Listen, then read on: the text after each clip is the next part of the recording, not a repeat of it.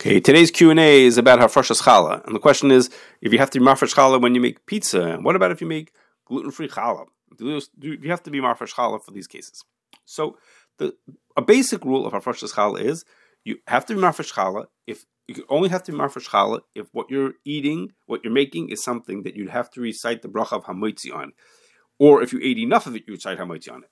So pizza, if you eat enough pizza, you're going to recite Hamoitzi on it, and therefore you need to be marfash Challah if you make pizza. However, that's only true if you make pizza from scratch. I mean, you take flour and water, or you take a pizza mix, a powdered mix, and you make the flour and you make the dough out of it like that. But because then in that case, the person who is making the dough, that's you, who's making the dough is a Jewish person, and therefore it needs Hafrashas Challah. But if you bought an already made dough from the store, then the person at home should not be marfash Challah. And the reason is like this: if the people who made the dough in the factory it was a Jewish-owned company, then the hashgacha who oversees that factory would make sure they were marfash Challah, because that's when they were responsible to be marfash Challah as soon as they made the dough.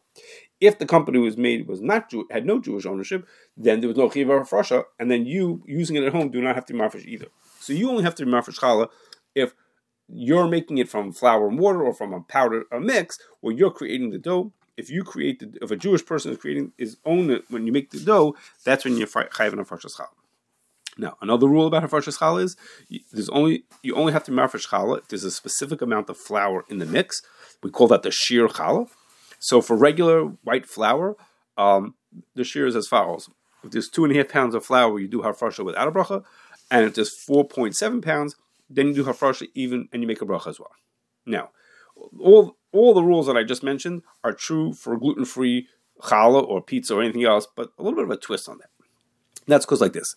One common way to make gluten-free challah is to make something that's like bread, but you do it without any of the 5 grains. The 5 grains are wheat, rice, spelt, oats, and barley, and making gluten-free with rice, tapioca, corn, or other things like that, but none of those 5 grains. Well, if you have none of those 5 grains, then you don't make hamoitzi. And since you would not recite hamoitzi, then as I mentioned, there's no chiv hafrashas challah. But there's 2 other ways to make gluten-free challah or other foods, and one is to use gluten-free oats. Oats is one of the 5 grains, and the other is to use gluten-free wheat flour, what people call merino flour. And in both of those cases, the bracha on if you make a challah or something else out of it, the bracha is hamoitzi, because both of those are from the 5 primary grains, and therefore, from that perspective, you would have to be marfash challah from what you made. Now, as I mentioned, part of deciding whether you have chiv or hafrashas challah, one question is it hamoitzi, but the other question is there shir challah? Now, the 2 things to think about when you're making a gluten-free recipe. The first is, in a lot of cases, people who use gluten-free oats or gluten-free wheat flour mix in other grains also to help with the consistency of the dough. And as a rule, those other grains do not count towards the shir challah. So when you count deciding whether there's enough of oats or gluten-free wheat flour in the recipe, you have to decide, is there enough of those in the recipe, not just how much flour is it altogether in the recipe. And the second is that the shir of challah is not really a weight share. It's not really 2.5 pounds.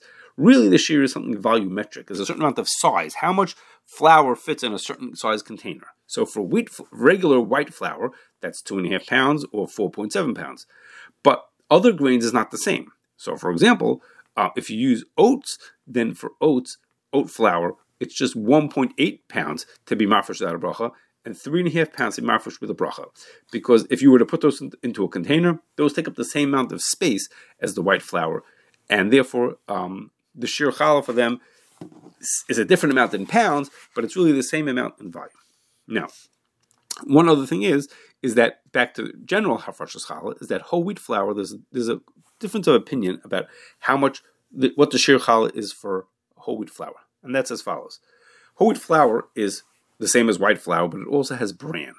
Now, if you make whole wheat flour by just grinding up the wheat and leaving the bran in it, it for sure counts towards the shir challah. But if you make white flour and you add bran into it, then the Shulchan Aruch says it does not count towards the shir challah. Nowadays, that's how most whole wheat flour is made.